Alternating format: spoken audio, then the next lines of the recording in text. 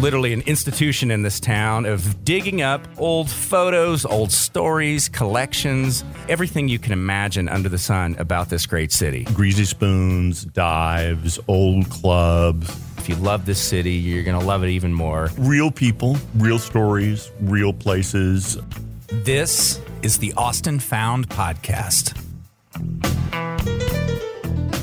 Welcome back to the show. We appreciate you tuning in to Austin Found. As we've said many times, we know there are a lot of choices for you for entertainment, right? There's a million things pulling at you from all kinds of devices. So taking some time to share with us and learn about the history of Austin and how we got here, it means a lot to us. So pass it on to your friends if you enjoy this episode of Austin Found. I'm JB Hager. And I'm Michael Barnes. And we're with the Austin American-Statesman. And there is a tower on Cesar Chavez that very few Austinites, as Michael, as you pointed out in your article, it's like most Austinites don't know the story of that, but we've seen it. And when I mention it, you're going to go, oh, yeah, okay, I've been by that a million times. So there is a tower known as the Buford Tower on Cesar Chavez on the south side between South First and Congress Avenue, almost in the middle. So at the base of Colorado Street. And tell everybody how that started and when.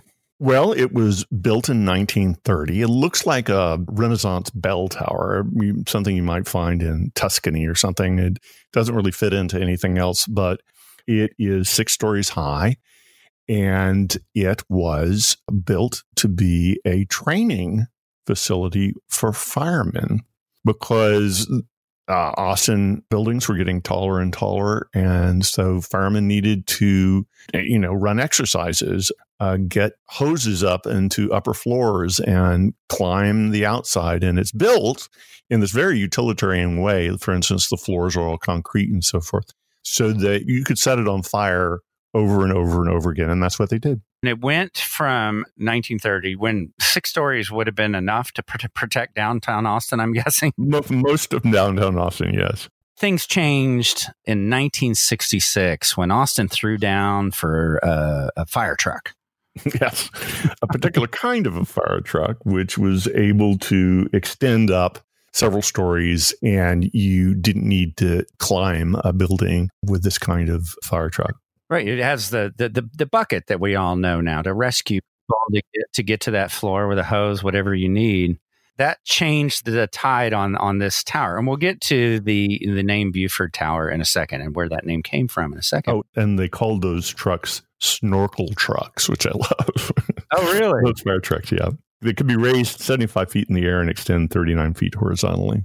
And you got to keep in mind, too, as you're visualizing this tower, that for its first few decades, it was just up above a water line, but that it wasn't the defined lake that we know today. No, because the lake didn't really come about, Town Lake, which became Lady Bird Lake, until 1960. And so for its first 30 years, it was above basically the canyon of the Colorado River, which could sometimes be so low that you could walk across it, and sometimes be so high that it inundated both banks and endangered a lot of buildings and people. And you dug up an article, I believe, in around 1970 that it was written about this ugly eyesore downtown. Those kinds of things go in cycles. And what we consider ugly today, 25 years from now, people are going, oh my God, that's the most beautiful kind of architecture there is. But in the 70s, they really considered tearing it down because it was an eyesore to them. It didn't fit in with all the new modern skyscrapers, and it just seemed to be something that was useless. Okay, it survived, and we'll get to the sounds that come out of the Buford Tower in a second, but we need to explain to people how it became the Buford Tower. It wasn't the Buford Tower until the mid-70s. Right. Luckily, it was saved by the people who were putting together all of the trail around the lake. And a particular group had a lot of input into some of the buildings along the lake. And they were the women contractors group that also built the lily-shaped building on the south side of the lake. But yeah, it was named the Buford Tower after Fire Department Captain James L. Buford.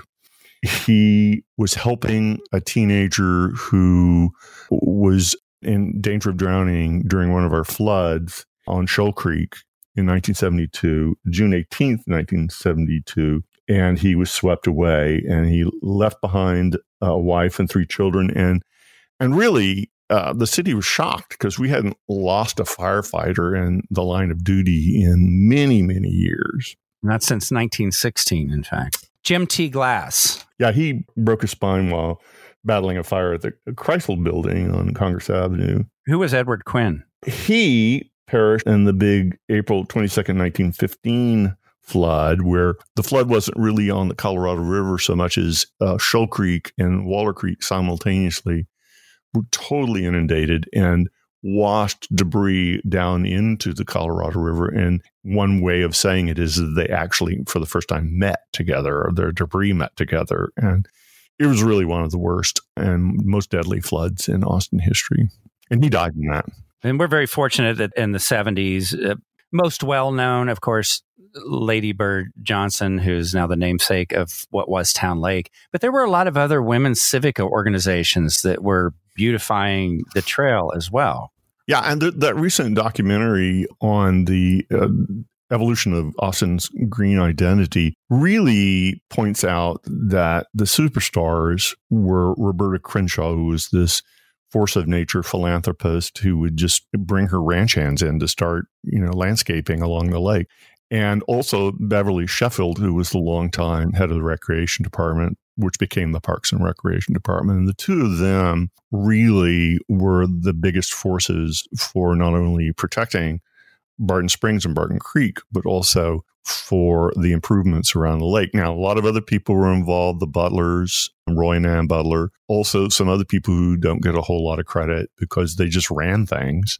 And we'll talk about them another day. But yeah, Lady Bird Johnson was kind of like, she made it okay to be for this. She brought in political muscle and federal money as well. But a lot of the work was done by just neighborhood garden groups. And they just say, we'll take this stretch of the lakefront and we'll take care of it. And for the record, and you've probably seen this if you get around Austin, is using it for training, scaling a tower inside or out, simulated fire.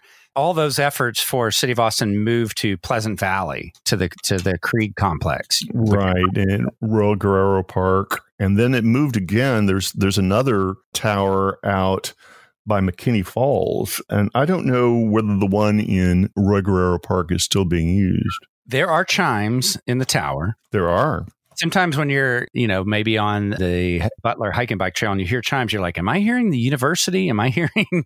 You hear that from the same spot, pretty much. You can hear the university bells, which are real bells. Those are real bells. I've been up and touched those bells and have been up there in that part of the tower. What's in the Buford Tower, then, if it's not real bells? How does that work?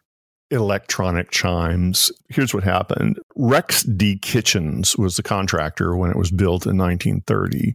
And his wife, Effie Kitchens was her name, decided that there needed to be some kind of memorial to him. And she wanted bells. And I guess they could have put in real bells, but at that time they would have been very expensive. So they put in programmed electric chimes, which is not that. A lot of churches use that method. And it's lovely.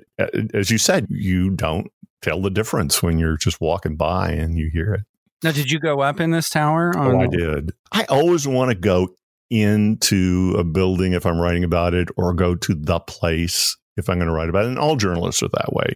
We don't want to just know about it from a book or something in an archive. And luckily, I had entree to the tower from Kim McKnight, who had many roles in the Parks Department, and she was their architectural historian at the time. And she took me up into it. And let me just say one thing that she had told me. Buford Tower instantly connects us to a different time in Austin's history when it was among the tallest of our downtown buildings. I especially love that such care was taken to ensure that a utilitarian building constructed for firefighter training would be a beautiful work of architecture. On that note, thank you for tuning in to Austin Found. Please share this with your friends and share it on socials. That would be great. We love seeing the growth of this. And that particular story was out of Volume 3 of Indelible Austin. Volume 3 of Indelible Austin. And all 3 volumes of these collected history columns are available at Book People and other outlets. And I understand business is going pretty well for these books right now. Also, if you're interested in the larger landscape of Texas history, sign up for our newsletter, weekly newsletter called Think Texas, and you can go to the Statesman newsletter page, and it's free, and it has about 25 different units of history, including a column, book recommendations, and stuff like that. So Think Texas, Indelible Austin, and Austin Found.